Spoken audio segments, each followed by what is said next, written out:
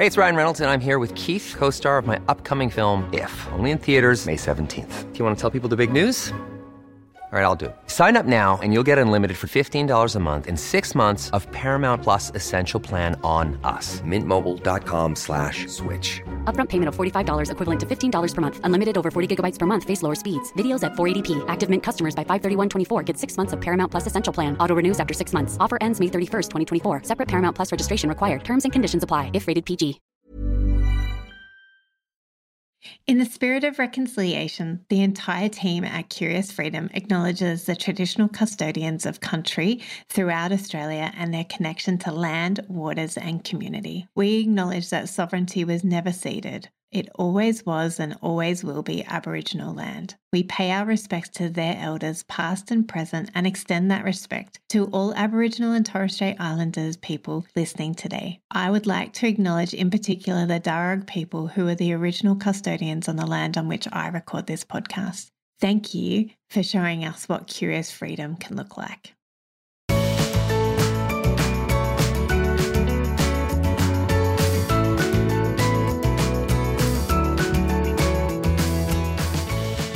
Hi, and welcome to Curious Podcast with me, Kirsty Farrugia, and friends. And today I'm so excited that I have one of my beautiful friends back on the podcast, Brooke. Welcome, Brooke. Thank you. How nice to be here and to be looking at your lovely face. Yeah, thanks. Thanks for that lovely compliment. So, Brooke, before we get into having a really interesting conversation, because all my conversations with you are interesting, do you want to tell the listeners, if they haven't heard of you, who you are? And then for those long-term listeners of both of our podcasts, do you want to catch us up to where you are at the moment and what's happening in your life, and just give us a little intro to who you are? Sure. So I am Brooke McAlary. I'm an author. I've written about slow living for about 10 years now, and I've written a few books about it. I used to host the Slow Home podcast with my husband, Ben, and did that for about 8 years or so, I think. And just this past 12 months, we've really shifted gears, and I'm writing a lot more online, still exploring what slow living means, but doing it more through a lens of curiosity, I guess, and seeing all the different ways that it can show up in the world and in my life. Yeah, so I write on a website called The Tortoise, which is hosted over on Substack, and I've got a community there. And Ben and I also now host a monthly podcast together called The Tortoise, where we sort of dig into a topic every month and look at it through the lens of slowness and the possibilities of that. Yeah, that's in a nutshell where I'm at. Yay! So we're having a curious conversation today. So welcome to my new podcast, Curious Freedom. And I am excited about exploring what curiosity can look like for different people and what freedom can look like for different people. So what does curiosity mean to you? That is such a good question.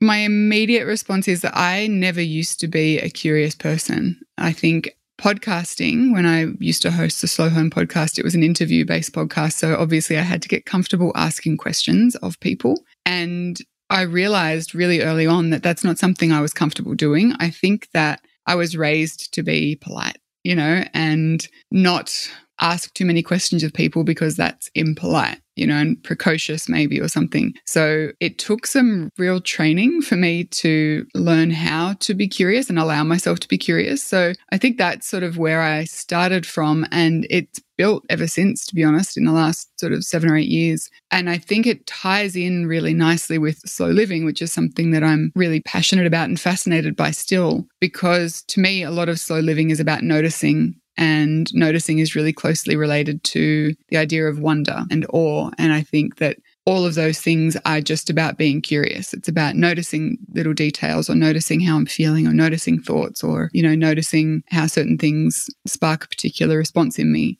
And all of that is curiosity. It's sort of allowing myself to follow those paths when I feel like there's something there worth exploring, and quietening that voice in my head that's telling me I'm being precocious. I love that. I've been thinking, funnily enough, a lot about curiosity. And I feel like I'm similar in that I also didn't think of myself as being very curious either. And learning to be more curious is this next phase of my life. Is figuring out how to be more curious about myself and how to encourage other people to be curious about themselves. I mean, I've been doing that in my work for the last 11 years, being curious about people and their habits and the way that they think through things. I'm such an extrovert and I'm such a number 7 on the Enneagram, so internal reflection is not my strong point. But I feel like I am better at it and getting better at it. And I love that you said that you felt like you didn't have permission to be curious about other people and about things, because I think that has just been a light bulb moment for me. As you said it, I was like, oh, yes. Yes, I can see that. I feel similarly that I was never given permission. And maybe I was, but maybe I internalized that as not being given permission, and that I just had to accept how people are and not wonder about why they think the way they do things or why they do the things that they do or what motivates them. So yeah, thank you. Oh, pleasure. If it helps, I'm still very much negotiating all of that, permission to be curious. I think it's an interesting thing. I don't know if it's a gendered thing or if it's a generational thing, but I very much felt like it was not particularly agreeable for me to be too curious, and I was always happy to fit in, follow the rules and, not make too many waves. And it wasn't until I was probably an older teenager and in my 20s that I'm like, oh, it's fun making waves. And then, I'd go through these stages of like making lots of waves and then shrinking back down and not making any. And that was probably me and continues to be me, no doubt, allowing myself to be curious about different things and, trying different things. I'm a big fan of experimentation, and I think that has shifted my relationship with curiosity a lot, because to me, experimenting is very fluid. You can't really fail an experiment. It's just like, I'm just going to see what happens when I do this. It's sort of like asking what if and being okay with whatever the answer is. So experimentation is probably the most practical way I have embraced curiosity, I think, over the last few years. And I've tried it in lots of different things and continue to try it in lots of different things. And it sort of maybe took some of that fear of stuffing up away, if that makes sense. I think that's probably one of the biggest things I've learned from you is that experimentation and that let's just practice things. So I have 2 big people in my life that I can thank for that. You is one of them, and another person is Tash Corbin, is in that really showing up in how experimentation is like the antidote to perfectionism. In that you don't need to get it right. Our kids are doing science at school. I hated science where you had to do your hypothesis and then you had to do the experiment and then you had to do, what you learnt from the experiment. It's funny because, Ollie will come home and I'm like, oh, what did you do in science today? What subjects did you do? And he's like, oh, we had to do an experiment, which is the fun part, which is always the fun part of science for him. Yep. It's not the hypothesis and the whatever the rest of the I hated science. But, that's what I've learned from you is that like we can just experiment and see how things feel in our body and see how things feel in our world and what are our thoughts, and that curiosity of like, what does this experiment look like? It doesn't have to be perfect. I can have a hypothesis of how it's going to work for me, but I'm open to being proven wrong and proven differently. Yeah. And I think that word open is really important, actually. It's like it's really saying, let's see what happens, Sure, I mean, when I go into certain experiments, I'm like, maybe this is going to be the outcome, or here's what I'm almost hoping is the outcome, but it's remaining open. It's like staying in the what if rather than kind of getting stuck in what we want the answer to that question to be. I was just thinking about that when I listen to you and Ben on the tortoise, you can hear a really strong theme at the moment with you encouraging Ben to journal more. Yes. And I'm laughing because I find that I am curious about myself when I find something that works for me, like writing has worked for you. And so you're like, Ben, just do it. Like, it might be the answer that you're seeking. And how funny I am with that when it comes to my stuff, like that works for me. And being the extrovert and like the personality that I am, I'm all like, everybody do this. It will probably work for you, even though everybody has their own different personalities. But I'm like, just give it a practice. Just experiment with it. But I'm also a lot like Ben with like, yeah, no, like I'm good. I'll do it in my own sweet time. I've got my Thank own you. thing. And I think that's probably a fundamental difference in mine and his personalities. Like I have spent the last 10 years, I guess, experimenting really broadly with things that help me feel like I'm living well. And that has looked like so many different, so many different things in so many different areas of life that it's almost become habitual for me to be like, just try it, just give it a shot. What could go wrong? You know, whereas he's like, you know what? I haven't had to do 10 years of self-exploration. I'm good. I'm fine. And he's fine. But I'm like, it's really good. It's a really good tool. You sure you don't want to just play around with it for a while? I'm a bit annoying. And loving and gracious and all the things. So I think that's a good conversation. Let's go down that path because I felt, again, I really identify with Ben in this conversation where I'm like, yeah, no, I'm all good. I don't need to try journaling. I hate it. I hate writing. My hand cramps. Like I keep coming back to the fact that I am not a very reflective person. Although I think I need to stop saying that because I feel like I am. I'm just a very reflective person in conversation. Like I love verbally processing, whereas you may not because you're an introvert, or you may because you're a woman. I don't know. I had this conversation with Maz Compton a couple of weeks ago about women being verbal processors and whether or not it's a gender thing or if it's a personality thing. Yeah, it's a really interesting point. I mean, I certainly do verbally process things sometimes, as Ben would 100% agree to. You know, I'm just like, just let me talk it out. I don't want a solution. I just need to talk. And that has actually been, as a segue, that has been a really helpful, tiny tool in like my own relationship with myself, my kids, with Ben, with lots of people.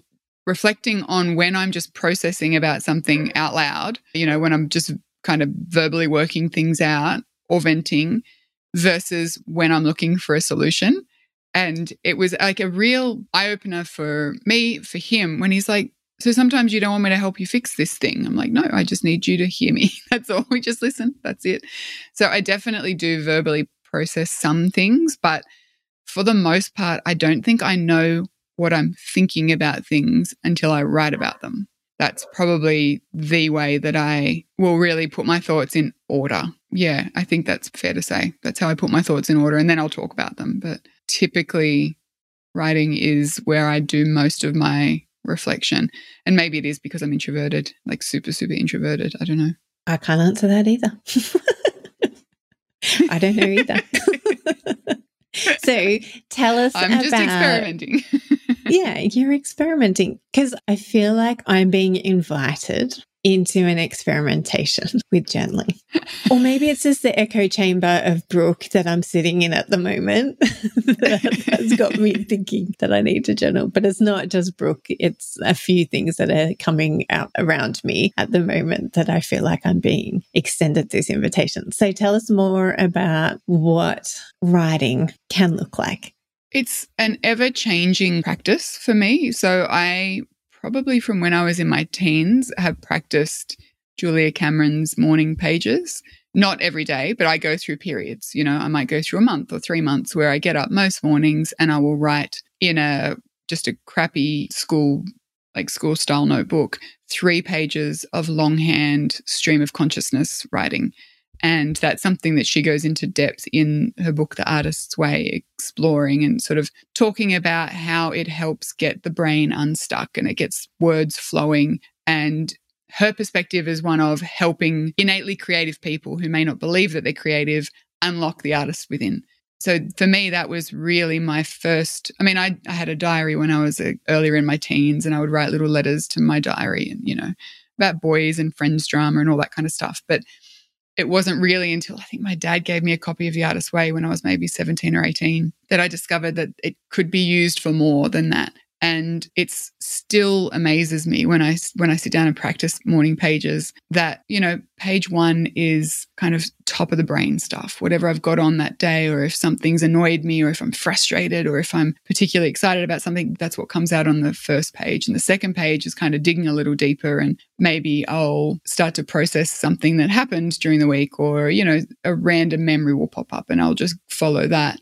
And it's the third page that I start to write things that I did not even know I was thinking. And it's always, always astounding to me what will come out in that. And it's not a practice that is designed to produce anything that I would ever even read again, let alone share with anyone. So it's kind of feels like a safe place for me to just let everything out. And I mean, I wouldn't let anyone read it. There is no way. And once a notebook is full, I will just recycle it, because it's not somewhere that I would want to come back and capture things that I've written. So that's morning pages, but more so now, I think, and I don't know if it's because I've become better at accessing that part of my brain over the last 25 years, but God, that feels like a long time. I know, right? That's wow. That is a quarter of a century. Yeah, I don't know if I've become better at it or if I'm more well-versed in my own kind of inner reflection, or maybe I've gotten lazy, I don't know. But I now kind of have more of a directed approach to writing, and I'll dip in and out of it again over time. Like sometimes I will write religiously every morning, and sometimes it might be poetry, sometimes it might be a letter, sometimes it might be an exploration of an idea, and then I won't do it for kind of 2 or 3 months, and that's fine. I used to feel like I had to be consistent for it to be worthwhile, but now it's more a tool that I use when things feel sticky or heavy. Okay, so I'm really curious, Brooke, what is capturing your curiosity at the moment other than writing? I was totally going to say writing. You can tell us about that. I would love to hear that. No. I have many other things that are capturing my curiosity. You know what I've been really experimenting with this year has been the power of tiny, tiny incremental change or incremental improvement. So every year I try, and instead of having a New Year's resolution, I will have, a word, a guiding word or phrase, like a lot of people, that I try to apply to my whole year. And this year it's 1%. And really that 1% is kind of in response to having some health issues and having pretty low energy levels on the whole, and having to really recalibrate what it looks like to be able to get things done while also looking after myself. And the 1% is sort of born from that need to really manage my energy and my expectations of myself, but also experimenting and playing with the power of those tiny incremental improvements or actions and seeing what they might add up to over a month or 6 months or a year.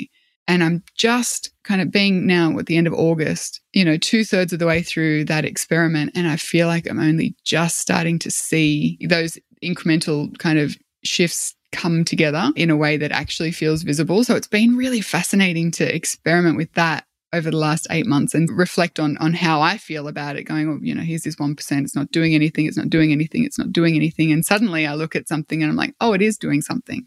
So that's been really interesting to kind of observe in myself as someone who both loves slow living and is very impatient. I love it.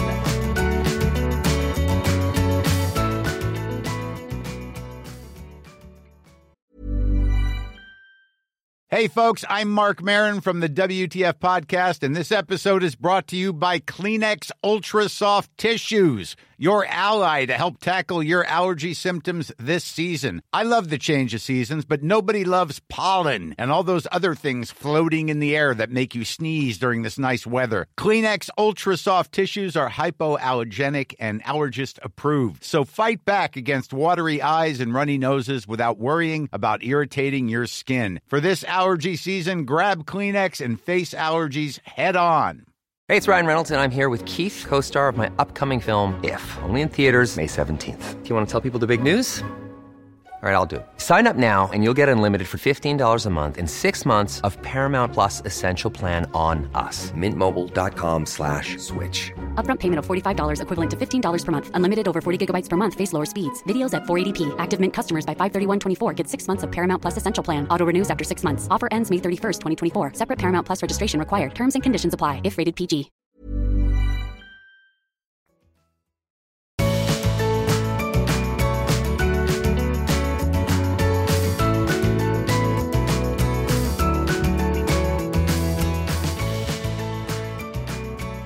So the 14-year-old in our house has just picked up Atomic Habits and is doing 1%. And he's a lot like his mother, though, a lot like his mother, in that he can go hard at things for 3 days. Yep. And then not do it ever again. So it's fascinating to watch him experiment with 1%, although in reality I feel like it's 90% because it's the 90% effort for 3 days and then 0% effort for the rest of the year.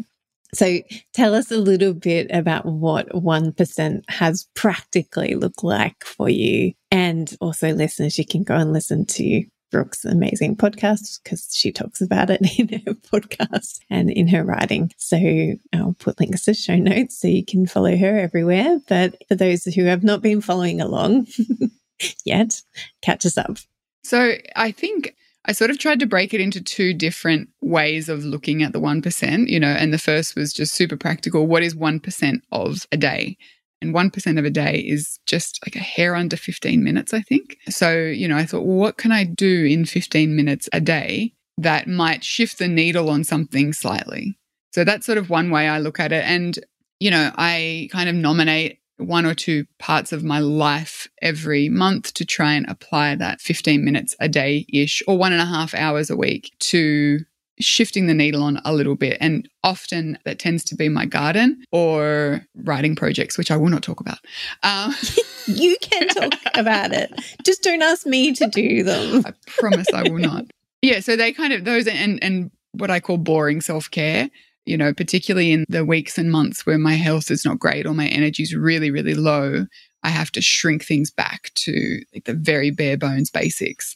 And that is boring self-care. So things like making sure I take my supplements, drinking enough water, going to bed at a reasonable time, taking a moment to do something that makes me feel cared for from within. They're those moments of boring self-care that when all else fails, I will spend my 1% on. But otherwise it might be, going outside for 5, 10, 15 minutes and pulling weeds, or like I did this morning, I planted 6 radish seeds and that's it. That's my 1% for the garden today. And it's been really cool to see how those tiny incremental actions, like literally sowing 6 radish seeds in time, adds up to something far greater than the sum of its parts, and it takes time.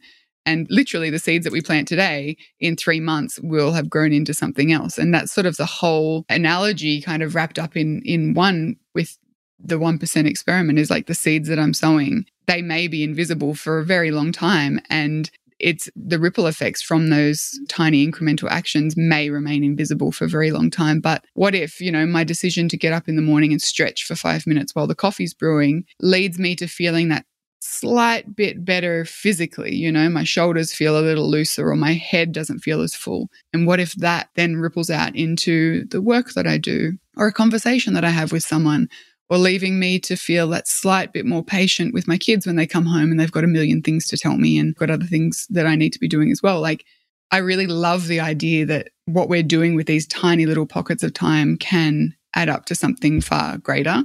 It's just that we've got to have faith that they are, adding up to this greater thing, and that we'll probably never see the outcome of it, but it doesn't mean that it doesn't exist. This is what I love about having conversations with fascinating people. Is where my mind goes as well in these things, is like, can we live in the tension that we may never know the impact of something? Like, I mean, we have that in the tangible we create a podcast every week or every month now for you guys, and you have no idea about the stories that people take with them from what you say. Like, you know, I'm a super fan of yours, but you didn't necessarily know that I really attribute that idea of experimentation to you and to practices and practicing things like Tash Corbin. But those are the things that I've heard from both of you through podcasts. And that has absolutely revolutionized the way that I approach things now. So they're the ripple effects that we may never know about, some of the words that we've said and ideas that we've chatted about that impact other people.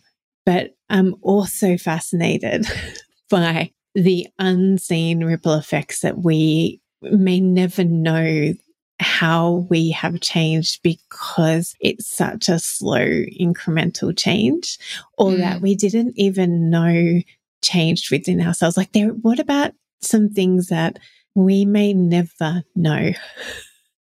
We may never see the outworking of them, or we may never be able to attribute it to the seed dying and being planted, like what appears to be a dead thing being planted. Like, what if we never see the outcome of that 1%? Yeah, and it's the tension. You're right. Like, it's how do we live in that tension? And I think that's most of it. I think the majority of what we do and the way we show up in life and the decisions that we make and the actions that we choose to take or not take, we don't really tend to see the majority of the outcomes of those.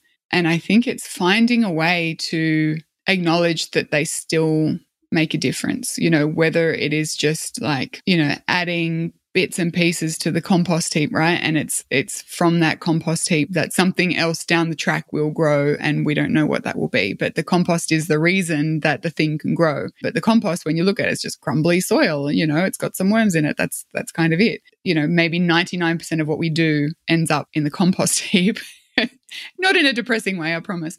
You know, and it's that allows the 1% or that seed or that, you know, that idea to germinate or that ripple to be felt. I don't know. It's probably got something to do with like having faith that what we do matters. And that then for me is very closely tied to the idea of like self-esteem and value, and perhaps coming to understand that everything that we do matters, even if we don't ever see the outcome of it, is probably very closely tied to like the way I view myself in the world. And I've probably come to accept it a lot more as I have come to develop better self-esteem. I'd never really thought about the two as being related before, but I think that there has to be some reason why there are periods in life where you feel like nothing that you do makes a difference, right? You know, and we all know that feeling. It's like, why do I even bother? Nothing I do makes any kind of impact. And then there are other times where we can see or we can feel or we have faith that what we are doing matters. So perhaps it's got to do with, you know, the way we view ourselves in the world. Yeah. It's a really interesting question though. Like, what do you do with all of that output if you're not seeing definitive results? How do you make peace with that? I love that concept of having faith that it does and it will eventually, and that in some way, shape or form, you will see that hindsight has 20/20 vision. Yes. And because it is so easy in the moment to despair and to go to hopeless despair and to go to nothing, to be Metallica and sing nothing else matters. Yeah. But that's not the full story. And that we also know where that thinking leads is that it can lead to shame and guilt, because you can feel like you've wasted opportunities, like, and go to shame and guilt. Like when I think about, you know, bringing it back to decluttering and organizing and keeping your home tidy, like you can go, well, it's pointless, you know, like even your gardening, like weeding, what's the point? They're just going to grow back again tomorrow. But if you don't do those 15 minutes today, then you've got to do 30 minutes tomorrow to achieve the same result. And so in tidying and keeping on top of it, like it can feel overwhelming if you're looking at how much there is to do. Yeah. But when you break it down into chunks, like I find that helpful to me, is going, okay, but what if this 1% does matter? What if these 15 minutes does matter today? Because then I don't have to spend 30 minutes tomorrow. I could just spend another 15, or I could just spend 1 minute. You know, like it all matters because it's all contributing. And even like, this is where my mind went when you were talking about compost is crap.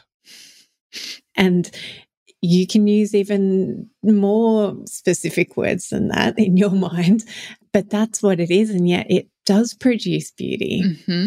And so even in the mess of our lives, even when we're going through hard things, how do we hold on to that faith that that crap is going to produce beauty and joy and hope, and that there is going to be something worth it in the end? Because I'm just in the composting season. I'm just creating all the compost. I'm chucking everything in the compost, knowing that in time that I'm going to get radishes. I don't like radishes, so I would never. Like, you were talking about planting radishes. I was like, why? Why would you do that? Of all the things you could plant, why would you plant radishes? Go pumpkin or sweet potato, something that's actually nice tasting. I promise I will grow. I grow these big daikon radishes. I promise they're delicious. No. Yeah, but look, I'm not going to force writing or radishes on you. It can be, we can grow whatever you would like. But I think there is something really helpful in that, like having some kind of analogy. And I like composting. And I also think about that, funnily enough, with my writing. I'm working on kids' books at the moment. And as someone who's written nonfiction for adults for a long time, it's like clunky and it's hard and it's completely different. And most of what I write is genuinely terrible. But this analogy of the compost, like none of it's wasted.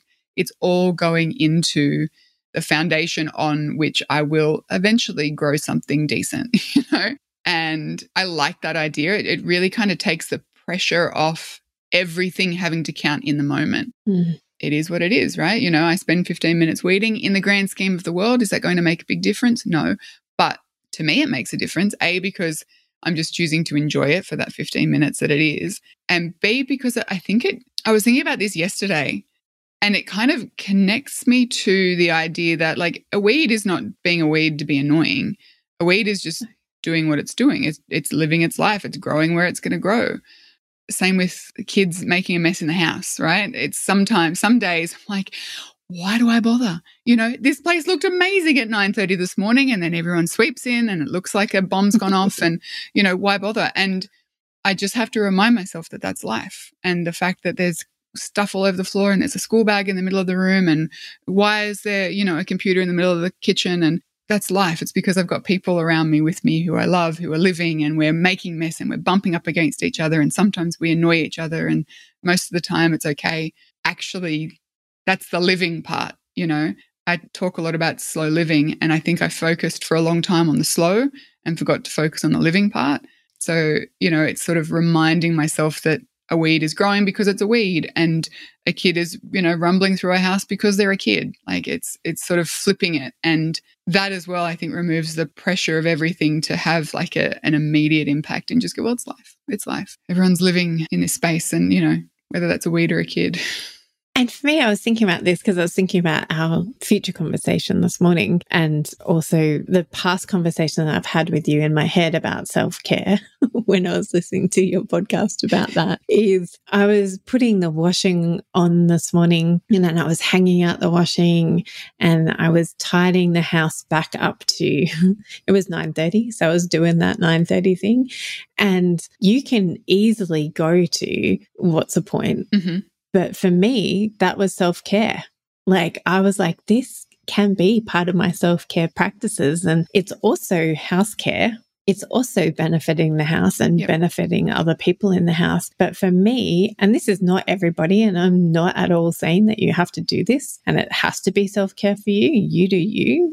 you're a magnificent person no matter what you do in your house. But for me, it was like, oh, this is a form of self-care for me, because it means when I go out into the kitchen to make myself another cup of tea when we've finished our conversation, I can feel relaxed because I only need to make a cup of tea. I'm not like, ugh, and now I have to do the dishes, and now I have to do this, and now I have to do that. Like, I think we don't need to flip everything. We don't need to reframe everything. Sometimes life is crap and sometimes things are hard, but I can reframe some things if I choose to. And the reframing of like, wow, what an opportunity it is to hang out these clothes because I get to be out in the sunshine and I get to care for my family in this way. And I can be thankful for the clothes that we have. Like, I can be grateful.